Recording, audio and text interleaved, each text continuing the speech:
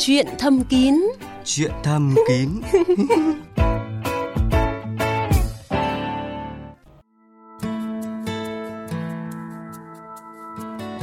Xin kính chào quý vị thính giả.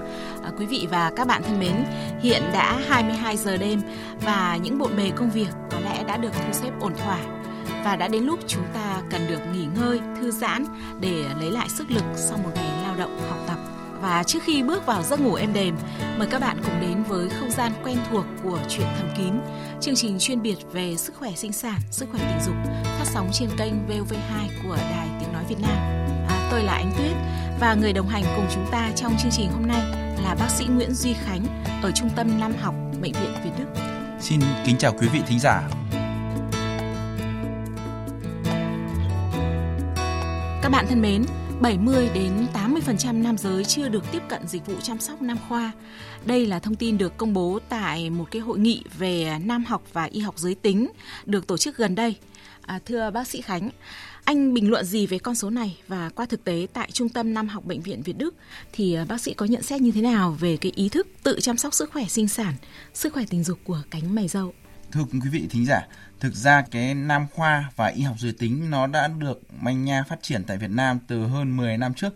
Tuy nhiên, cái vấn đề về nam khoa và y học giới tính nó chỉ phát triển mạnh, đặc biệt vượt trội hai thành phố lớn, đó là Hà Nội và thành phố Hồ Chí Minh. Ở Hà Nội đó là Trung tâm Nam học Bệnh viện Việt Đức, đó là Trung tâm Nam học Bệnh viện Đại học Y, và ở trong thành phố Hồ Chí Minh đó là Trung tâm Nam học Bệnh viện Bình Dân và Bệnh viện 115 là những chuyên khoa lớn.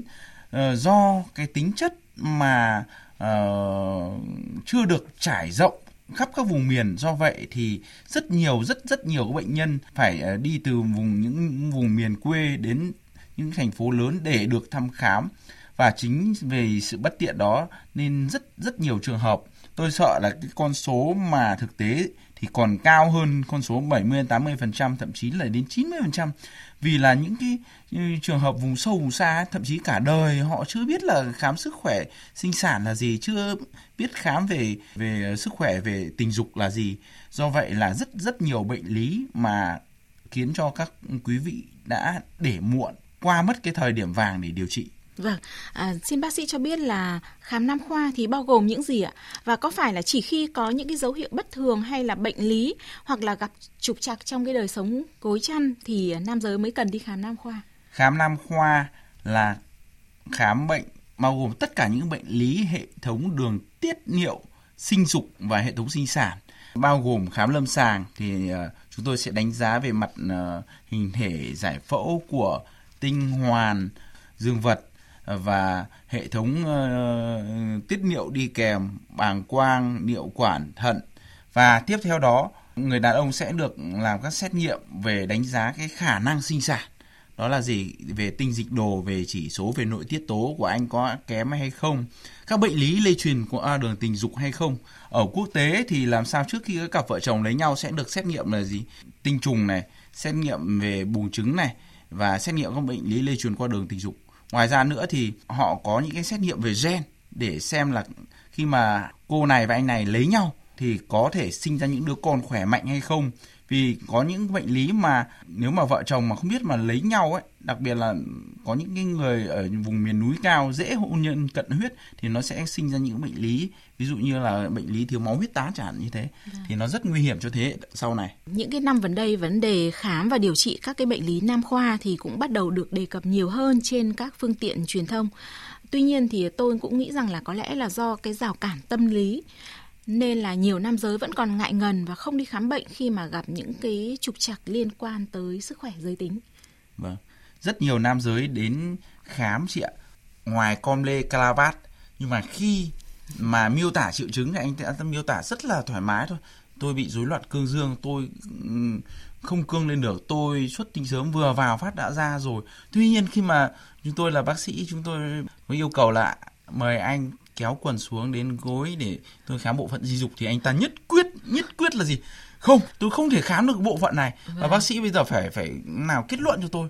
Thì thực ra bác sĩ có thể áng chừng là cái gì? Anh ta có thể bị những bệnh lý như này, rối loạn cương dương hay rối loạn xuất tinh gì đấy, nhưng mà để tìm hiểu nguyên nhân sâu xa và và đưa ra cái phương án mà chính xác nhất thì bác sĩ vẫn phải khám lâm sàng, và khám lâm sàng là đầu tay hầu như trong tất cả các bệnh lý của nam khoa và y học giới tính. Bởi khám lâm sàng nó sẽ định hướng được ra cái nguyên nhân, định hướng ra được cái giải pháp mà tối ưu cho bệnh nhân. Do vậy các bạn đừng ngần ngại gì. Bố mẹ chúng ta, anh chị em chúng ta là những người gần gũi, hãy tâm sự với họ những cái vấn đề khúc mắc trong cái vấn đề về tình dục này. Tiếp theo đó là những người bác sĩ sẽ khám lâm sàng cho bạn và sẽ tư vấn cho bạn những cái phương án tốt nhất. Đừng giấu làm gì cả, vì bây giờ xã hội chúng ta cởi mở rồi. Nếu mà chúng ta có những cái bệnh lý mà nó khó nói thì chúng ta hãy dần dần cởi mở lòng để được tư vấn và điều trị. Vâng, có lẽ là nhiều quý ông nghĩ rằng là mình trông bề ngoài mạnh khỏe thế này, không lẽ nào lại gặp những cái vấn đề trục trặc về sức khỏe sinh sản hay là sức khỏe tình dục, hay là có một cái điểm gì đó hạn chế trong cái vấn đề nam khoa, cho nên là cũng ngại ngần, đúng không ạ? Và có lẽ là còn ngại ngần hơn cả phụ nữ chúng tôi nữa. Như bác sĩ cũng đã đề cập ạ, thì khi mà trò chuyện với các thính giả của Chuyện Thầm Kín thì chúng tôi cũng nhận thấy là nhiều quý ông thường hỏi là đi khám các cái vấn đề về nam khoa ở đâu. Và thực tế thì dịch vụ về nam học tại nước ta thì chưa sẵn có, thiếu thuận tiện và chủ yếu cũng mới chỉ tập trung ở một số thành phố lớn, cho nên là cũng khiến nhiều người trì hoãn không đi khám sớm, không hình thành thói quen thăm khám sức khỏe nam khoa thường xuyên, thưa bác sĩ. Cái thói quen chăm sóc sức khỏe sinh sản là một trong những cái điều gọi là cơ bản. Một người đàn ông sau cả một ngày trời đi làm về mệt nhọc thì những cái tuyến sinh dục ấy, nó tiết ra những cái mùi hôi do là gì? Cái vi khuẩn nó chuyển hóa những cái chất bã từ các tuyến mồ hôi thì nó chuyển hóa thành những axit béo mạnh ngắn, nó sẽ làm cho người đàn ông bốc mùi. Và người đàn ông nên biết là gì, sẽ phải vệ sinh sạch sẽ bộ phận sinh dục hàng ngày, cũng giống như phụ nữ thôi. Chỉ cần một ngày chúng ta không tắm, một ngày chúng ta không vệ sinh là bốc mùi rồi. Đây là một trong những cái chăm sóc nam khoa cơ bản mà rất nhiều người ở Việt Nam không biết được, nhưng vẫn là gì, đòi bà vợ là gì, phải chiều tới bến. Những cái thứ mà thơm ngon thì phụ nữ bao giờ cũng thích thú hơn là những thứ mà nó bốc mùi, phải không chị? Vâng, đúng rồi ạ. Cái vấn đề cơ bản nhất, đơn giản nhất là chăm sóc vệ sinh cái cơ quan sinh dục là cái điều mà đầu tiên, và có lẽ là ngay từ còn nhỏ các bé trai đã cần được phải giáo dục, được dạy dỗ, đúng không ạ? Nhưng mà có lẽ là nhiều bậc cha mẹ chưa quan tâm tới cái vấn đề này, và nó tạo thành cái thói quen là nam giới cũng ít quan tâm tới cái sức khỏe sinh sản của mình sau này khi mà lớn lên. Thưa bác sĩ, chính vì cái tâm lý xấu hổ, mặc cảm và cái sự hạn chế về số lượng những cái phòng khám chính thống dành cho nam giới, cho nên là khi gặp một cái vấn đề gì đấy về sức khỏe sinh sản, nhất là những cái trường hợp mà mắc bệnh lý lây qua đường tình dục, thì nhiều người đã tìm đến những cái phòng khám tư nhân để chữa bệnh. Điều đáng nói là có những cái phòng khám tư nhân thì đã vẽ bệnh moi tiền, khiến người bệnh tiền mất tật mang. Và tại Bệnh viện Việt Đức thì đã bao giờ bác sĩ phải giải quyết hậu quả của những cái trường hợp như vậy hay chưa? Rất nhiều các trường hợp đã nhập Bệnh viện Việt Đức để điều trị những cái tai biến sau khi chăm sóc những cái dịch vụ về nam khoa, ví dụ như là cắt bao quy đầu bị chảy máu này, hoặc là những cái thương tổn lành tính ở dương vật, ví dụ như là nhú sinh dục hoặc hạt ngọc quanh bao quy đầu. Đáng nhẽ là nó không được can thiệp thì lại sao? Các bạn ấy lại đi đốt này, đi cắt này, làm cho những cái dương vật nó trở nên là biến dạng này, lâu liền này, thậm chí là sau này thì có một số trường hợp là cắt những cái thần kinh mà nó chi phối cái cương dương, làm cho cái người đàn ông ấy không cương được, hoặc là đang cương thì bị xìu. Và còn rất nhiều những trường hợp nữa. Các bạn biết không, chính sự thiếu hiểu biết của các bạn làm cho gì các bạn dễ tiếp cận với những nguồn thông tin sai lệch, và nói đúng hơn là các bạn dễ mất tiền oan đấy. Ví dụ như là một cái cấu tạo của dương vật nó có những cái hạt ngọc quanh bao quy đầu, đó là sinh lý và nó tồn tại suốt cuộc đời chị ạ. Đàn ông ai cũng có, người thì rất là rõ, người thì lại mờ tịt đi. Tuy nhiên thì đấy là một trong những cái cấu trúc sinh lý của nam giới. Thì một số anh thì lại lo lắng quá đi khám, thế là không biết. Thế người ta lại gì? Tư vấn là đốt này, phải cắt này, xùi dương vật rồi, xùi màu gà rồi. Không đốt đi là vô sinh đấy, hiếm muộn đấy. Và làm sao? Các bạn lại mất tiền rồi. Và tôi có một lời khuyên, đó là gì? Cái chăm sóc sức khỏe sinh sản ý, thì các bạn phải chuẩn bị kỹ năng tốt trước khi vào tuổi dậy thì này, đến khi mà các bạn có quan hệ tình dục thì các bạn cũng phải biết là gì? Các cách để phòng chống các bệnh lý lây truyền qua đường tình dục. Vâng, cái lời khuyên của bác sĩ dành cho nam giới về việc chăm sóc sức khỏe sinh sản, sức khỏe tình dục là gì ạ? Cái độ tuổi mà cần bắt đầu đi khám nam khoa là khi nào? Và nhiều người cũng thắc mắc rằng là thế thì không quan hệ tình dục nữa thì có cần phải quan tâm, cần phải chăm sóc sức khỏe sinh sản nữa hay không ạ? Chăm sóc sức khỏe sinh sản cho nam giới ấy, thì tôi có một lời khuyên dành cho các bạn, đó là phải tiến hành từ những độ tuổi bé nhất, ngay khi mà các cháu ra đời được xác định là nam giới thì nữ hộ sinh, bà mẹ, ông bố phải để ý là gì? Cháu có tinh hoàn không? Cháu bộ phận sinh dục ngoài có bình thường không? Dương vật nó có bình thường, lỗ tiểu nó ở vị trí bình thường không? Khi mà các cháu lớn hơn đến tuổi dậy thì và tiền dậy thì, ví dụ các cháu nam độ khoảng 13-14 tuổi rồi, thì làm sao phải hướng dẫn cho các cháu là gì? Chăm sóc bộ phận sinh dục ngoài như thế nào? Bộ phận sinh dục của cháu nó có phát triển bình thường không? Tuổi này là gì? Các cháu phải mọc lông mu rồi, dương vật phải phát triển rồi, tinh hoàn nó bắt đầu to rồi. Thì ông bố bà mẹ hãy để ý là gì? Cháu có mắc các bệnh lý là dậy thì muộn không? Hay suy sinh dục không? Để các bác sĩ đến để giai đoạn này là gì? Chúng ta sẽ tiến hành tiêm thuốc điều trị thì nó rất có kết quả. Giai đoạn sau lớn hơn một tí nữa, đó là cái gì? 20-30 tuổi các cháu bắt đầu có quan hệ tình dục, bắt đầu đến độ tuổi lập gia đình thì các cháu phải được tư vấn là gì? Sinh hoạt tình dục như thế nào là an toàn. Tiếp theo nữa đó là cái chất lượng về con giống, chất lượng về sinh sản của các bạn. Các bạn trẻ cần làm gì để duy trì chất lượng tinh trùng tốt, phòng tránh một số bệnh lý mà nó có thể dẫn tới thương tổn bộ phận sinh dục, ví dụ như là chơi thể thao, đá bóng, cần phải bảo vệ bộ phận sinh dục như thế nào. Xa hơn tuổi nữa thì các bác trung niên cũng phải chăm sóc sức khỏe sinh sản một cách kỹ lưỡng. Đó là gì? Thói quen ăn uống, sử dụng rượu bia như thế nào. Các bác uống nhiều rượu quá, mỡ máu tăng cao rồi testosterone giảm thì rối loạn cương dương, kèm theo nó thì làm sao đái tháo đường, tăng huyết áp.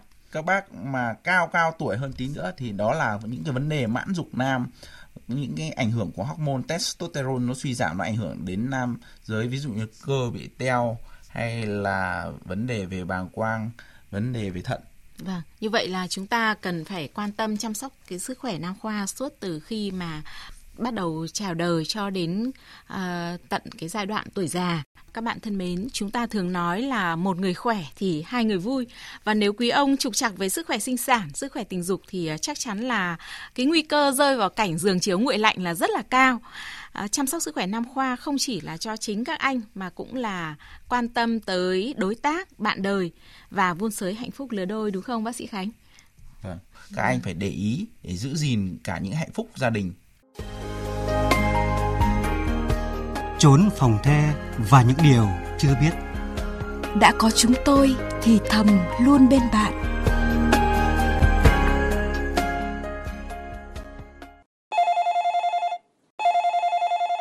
Các bạn thân mến, những cái hồi chuông điện thoại dồn dập thì đã nhắc nhở chúng tôi tạm dừng cái chủ đề về chăm sóc sức khỏe nam khoa để dành thời gian tư vấn cho quý vị thính giả. Và các bạn hãy nhớ số điện thoại của chương trình Chuyện Thầm Kín là 0243 266 9494 và 0243 266 9595.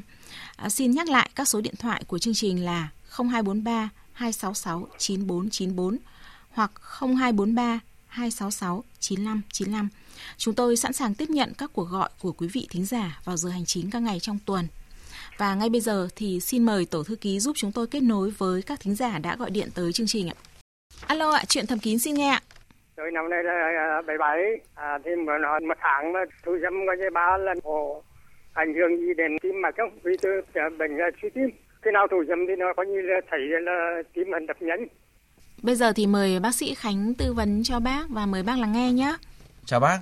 Bác ơi, với cái tình trạng của bác ấy, rối loạn cương trên một bệnh nhân mà suy tim tuổi đã cao ấy, thì tôi có lời khuyên cho bác là bác hãy giữ gìn sức khỏe. Bởi làm sao mỗi lần bác quan hệ tình dục, bác thủ dâm ấy thì nó sẽ ảnh hưởng đến sức khỏe của bác đấy. Vì làm sao cái tim ấy nó sẽ phải hoạt động thì bác phải dùng cơ tay để hoạt động thì tim nó phải tăng gánh. Nhiều lúc là gì? Rất nhiều trường hợp đột quỵ bác ạ. Đột quỵ là do mình là gì? Thủ dâm này hoặc là sinh hoạt tình dục ở tuổi bác. Và lý do là gì? Lý do là cái mạch máu não ấy, nó bị thương tổn, tăng huyết áp một cái đột ngột, nó vỡ mạch, thậm chí là ra đi ngay trên giường đấy bác ạ. Do vậy là gì? Bác hãy cân nhắc trước khi mà thực hiện những cái tiến hành như vậy, sức khỏe của mình có được hay không. Bác hãy giữ gìn sức khỏe tốt nhất để làm sao sống vui, sống khỏe với con cháu. Và nếu mà có những cái bệnh lý mà về toàn thân, ví dụ như hô hấp, tiết niệu hay tim mạch thì bác phải dùng thuốc một cách đều đặn theo hướng dẫn của các bác sĩ bác nhé. Chào chương trình nhé. Vâng, bây giờ thì chúng tôi xin kết nối với vị thính giả tiếp theo của chương trình. Alo, chuyện thầm kín xin nghe. Tôi muốn hỏi là tôi bị viêm đường tiết niệu, uống kháng sinh mấy tháng nay rồi mà chẳng đỡ gì cả. Có đi tiểu ra máu không hả bác? Không. Bác có bị sốt gì không ạ? Tôi chỉ bị viêm đại tràng, dạ dày, uống bụng đầy khó chịu, rồi nó mệt lử ra, xong là đầu nó choáng váng, thái dương đập thịt đi. Rồi giờ sức khỏe nó yếu rồi, nó không đề kháng nổi, kháng sinh uống nhiều quá. Vâng, cái việc mà dùng kháng sinh kéo dài như thế mà bệnh không đỡ thì rõ ràng là một cái điều bất thường, đúng không thưa bác sĩ Khánh? Vâng, xin hỏi bác là bác đi tiểu có khó không bác? Tôi thì nó bị phì đài tiền liệt tuyến mà chưa mà bổ 36 gram, đi tiểu nó hơi khó, thì nó chỉ tia nó nhỏ và nó lâu hết thôi. Bác ơi, tôi có lời khuyên này cho bác ạ. Khi mà bác có các triệu chứng về tiền liệt tuyến, tức là gì, tiểu khó này, tia tiểu nhỏ này, thì đây là một trong những cái nguyên nhân hàng đầu gây viêm đường tiết niệu. Và bệnh nhân sẽ không bao giờ khỏi được nếu không điều trị được cái nguyên nhân này. Vì làm sao? Cái dòng nước tiểu ấy nó phải đòi hỏi là gì? Nó phải liên tục. Chính cái cơ chế mà đi tiểu sẽ bảo vệ bác khỏi những cái tác nhân gây viêm đường tiết niệu. Chỉ khi đi tiểu một cách thoải mái, tia tiểu to, dễ tiểu thì làm sao bác mới điều trị khỏi được cái viêm đường tiết niệu.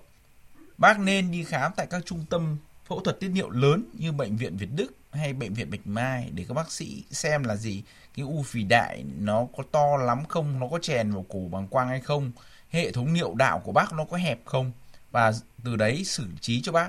Còn nếu mà bác uống kháng sinh khéo 10 đợt nữa cũng chưa chắc đã khỏi được bác ạ. Vâng. Nó có bác sĩ là tôi mổ cách đây 12 năm rồi. Vâng ạ, mổ u xơ tuyến tiền liệt đấy ạ. Vâng, nhưng mà từ đó đến nay thì bác có đi kiểm tra lại xem là cái kích thước nó như thế nào không ạ? Tôi kiểm tra liên tục. Mới kiểm tra cách đây độ 3-4 tháng rồi, nó có 36 gram vậy, uống Vương Bảo với lại họ cho thuốc kháng sinh nó vẫn thế, nó không tăng lên.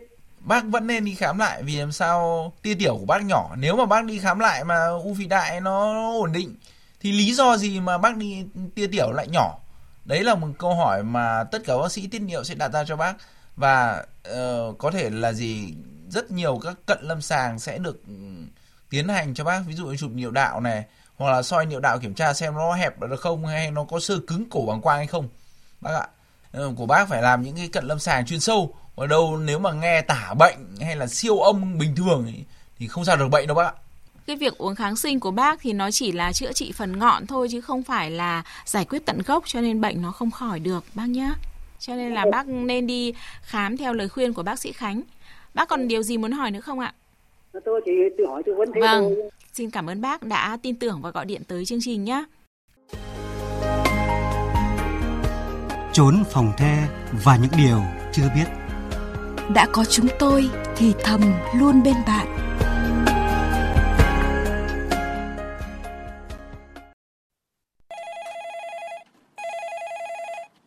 Bây giờ chúng tôi xin kết nối với vị thính giả tiếp theo. Thì vậy ví dụ như phì đại tiền liệt tuyến thì nó to khoảng bao nhiêu thì phải can thiệp. Xin hỏi là bác bao nhiêu tuổi rồi bác? Tôi 60. Bác ơi, xin được tư vấn cho bác như này ạ. U phì đại tiền liệt tuyến ấy thì mổ ấy, không phải căn cứ vào mỗi cái kích thước của u. Bình thường thì u phì đại nó khoảng 18 đến 20 gram, nhưng mà nó tăng dần theo tuổi 45 bắt đầu nó phát triển. Và đến 60-70 tuổi thì nó sẽ khá là to. Nhiều trường hợp u bé 30 gram nhưng mà nó chèn vào cổ bàng quang, gây đái khó, đái đêm nhiều lần là đã phải mổ rồi bác ạ. Còn đâu những cái u mà to 40-60 gram, 80 gram mà nó đái khó thì là mổ là chuyện đương nhiên. Nhưng có những trường hợp u bé tí, nó chèn vào cổ bàng quang gây đái khó đã phải mổ rồi bác ạ. Nó lại ảnh hưởng đến chất lượng giấc ngủ, chất lượng cuộc sống. là phải mổ. Vâng. Bác sĩ tôi không phải là u mà nó gọi là phi đại tiền liệt tuyến, phi đại. Vâng, phi đại tiền liệt tuyến là tên gọi khác của u tiền liệt tuyến. U tiền liệt tuyến thì nó gồm có ung thư tiền liệt tuyến và phi đại tiền liệt tuyến lành tính bác ạ. Hôm bây giờ đi nó bảo phi đại tiền liệt tuyến kích thước thì như là 18, đi giải đêm thì đi 1-2 lần. Vâng, nếu 18 gram thì chưa cần phải mổ đâu bác ạ. Bác cứ theo dõi sát. Và thứ hai là hạn chế dùng nước buổi tối. Và cuối cùng là bác có thể sử dụng cái hạt bí sống bác ạ. Ngày bác ăn 10 đến 15 hạt. Đây là một trong những cái phương pháp mà điều trị rất hữu hiệu. Bí đỏ nhé bác nhá, nhớ để sống như không gian ạ. Ví dụ như tôi hỏi là 60 rồi về mà quan hệ với vợ thì liệu có vợ hết kinh mấy năm nay là có bị chữa chủng gì không? Bác gái năm nay là bao nhiêu tuổi rồi bác? Năm 2. Năm 2 mà đã sạch kinh từ mấy năm nay rồi đúng không ạ? Đúng rồi. Vâng. 2-3 năm rồi. Nếu mà bác gái 52 tuổi mà đã sạch kinh rồi thì rất hiếm những cái trường hợp mà có thể có con bác ạ. Tuy nhiên khi mà các bác tiến hành quan hệ tình dục với những cái động tác kích thích, thậm chí là những cái lúc mà người phụ nữ hưng phấn quá, đấy, cũng có thể dụng trứng, nhưng rất hiếm thôi bác ạ. Vâng. Như vậy thì ở độ tuổi bác gái như thế thì vẫn cần áp dụng biện pháp tránh thai đúng không ạ? Thực ra thì cũng nên sử dụng biện pháp, chả tội gì chị ạ. Vâng. Thế thì bác lưu ý nhá, để tránh cái trường hợp mình rơi vào cái cảnh hy hữu thì lúc đó nó cũng hơi vất vả bác nhỉ? Vâng. Vậy tôi cảm ơn chương trình nhé, cảm ơn bác sĩ nhé. Vâng, chúc hai bác luôn giữ được cái đời sống tình dục bền lâu cũng như là tình cảm vợ chồng luôn hòa hợp. Vâng, bây giờ thì không biết là một câu chuyện nữa của thính giả sẽ như thế nào đây ạ? Vâng, chúng tôi đang lắng nghe đây. Vâng, chào bác sĩ. Vâng, chào tôi bác. tình dục vượt cô 31 tuổi 3 lần. Sau khi tình dục xong lần cuối thì rút ra cầu nhỏ tôi nó quẹo về bên tay phải. Sau như là muốn đi tiểu thì lại không đi tiểu được mà này nhức ở dưới cầu nhỏ ấy. Năm nay bác bao nhiêu tuổi rồi ạ? Năm nay tôi đã 89 tuổi. Thế là cô ấy chỉ là bạn tình thôi đúng không ạ? Vâng, đúng rồi. Bác ơi, khi mà bác quan hệ tình dục xong mà thấy đi tiểu buốt này thì khả năng là gì, bác đã mắc cái viêm niệu đạo sau quan hệ tình dục bác ạ. Đấy.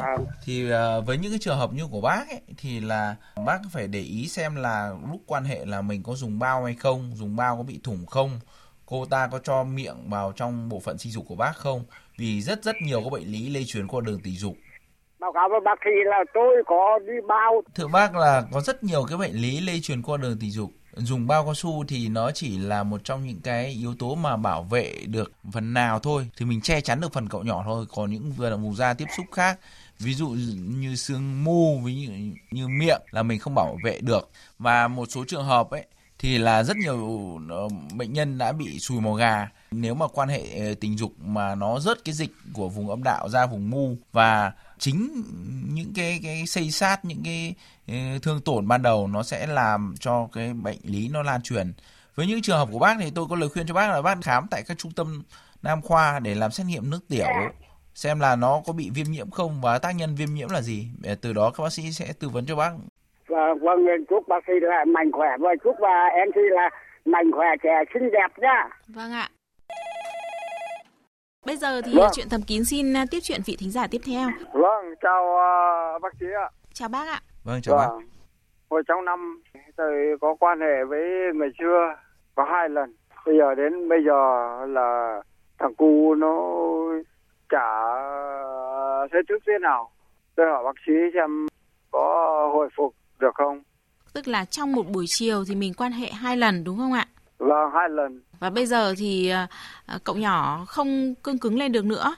Vâng. Thế là trước đây thì cái đời sống tình dục của mình thì thế nào ạ? Tình dục vẫn bình thường.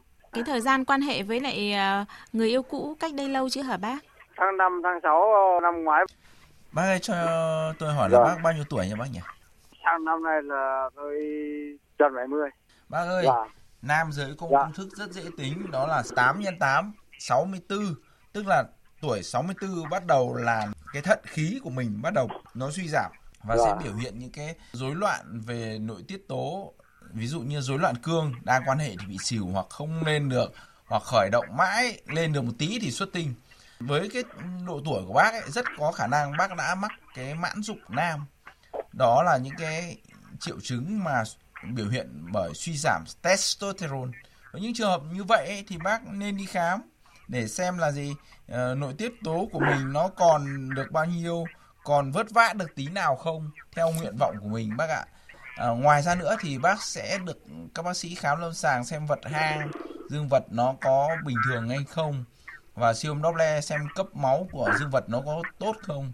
Và dựa trên những cái dữ liệu đó thì các bác sĩ sẽ tư vấn điều trị cho bác. Cái tuổi mà mãn dục nam ấy thì là nó sẽ đến với mình và không thể nào cưỡng lại được. Nó là một quy luật tất yếu. Nhưng có điều khi mà bác đi khám ấy thì là các bác sĩ sẽ tư vấn để làm giảm nó, là cho nó chậm lại. Mình lao dốc, mình lao từ từ thôi. Mình lao một phát hụt phát xuống dốc như bác thì làm sao? Rất buồn ạ. Bác gái chắc cũng buồn. Vâng. Vâng. Nhưng mà tôi hỏi thế này, là có thể khôi phục được như cũ không? Vâng. Được như cũ thì lại không chắc bác ạ. Vì làm sao? Bây giờ bác đang lao dốc rồi, chỉ làm giảm tốc độ lao dốc của nó thôi. Còn đâu là nếu mà được như 20-30 tuổi thì không được đâu bác ạ. Nhưng mà đi khám tôi chả phát hiện cái gì cả. Bác đi khám ở đâu ạ? Bệnh viện Hòa Bình. Bệnh viện tỉnh Hòa Bình ạ. Bệnh viện tỉnh Hòa Bình. Không có bệnh tật gì. Vâng bác ơi, những cái bệnh viện tuyến y tế cơ sở, bệnh viện tỉnh thì không có chuyên khoa nam học, nên là các xét nghiệm chuyên sâu về các điều trị các bệnh lý về rối loạn cương dương, về mãn dục nam cho bác hầu như không có. Ví dụ như là các xét nghiệm về nội tiết tố, testosterone, FSH, LH, protein, estradiol chắc chắn là không có rồi. Đấy. Ngoài ra siêu âm Doppler dương vật nơi làm được nơi không, do vậy bác phải đi đến các tuyến mà có thể thực hiện được các xét nghiệm chuyên khoa sâu về nam khoa bác nhé. Còn đâu đi khám những cái thông thường như là sinh hóa máu hay là x-quang tim phổi hay điện tim thì nó không có ý nghĩa mấy trong cái nam khoa này bác ạ. Vâng, tôi hỏi bác sĩ là có cách gì, có thuốc nam dược gì có thể hồi phục được cái thằng cu nó thức dậy được không ạ? Có rất nhiều loại thuốc bác ạ, có thể hồi phục lại được phần nào. Tuy nhiên bác phải đi khám xem là mình rối loạn ở khâu nào, rối loạn nội tiết tố như thế nào. Nhiều trường hợp đi khám lại tự nhiên lại phát hiện ra là tăng protein, phải chụp CT sọ lại phát hiện ra u não chị ạ. Vâng. Đấy, lại phát hiện ra một cái u não cơ. Buồn bực, mỏi mệt, đau đầu, rối loạn cương dương. Chụp MRI sọ não lên lại phát hiện ra u tuyến yên. Cuối cùng là gì? Không phải bệnh lý về phần sinh dục mà lại phải đi mổ sọ. Vâng. Có nghĩa là cần phải một cái đánh giá toàn thể và đầy đủ bác ạ, thì mới có thể chẩn đoán được chính xác nguyên nhân, cũng như là các bác sĩ thì mới có thể có cái hướng điều trị cho bác làm sao cho nó hiệu quả được bác nhé. Chứ mình không tự mua thuốc uống thuốc được đâu ạ. Vấn đề của bác bây giờ là cần phải đi khám bệnh ạ. Vâng, chào bác.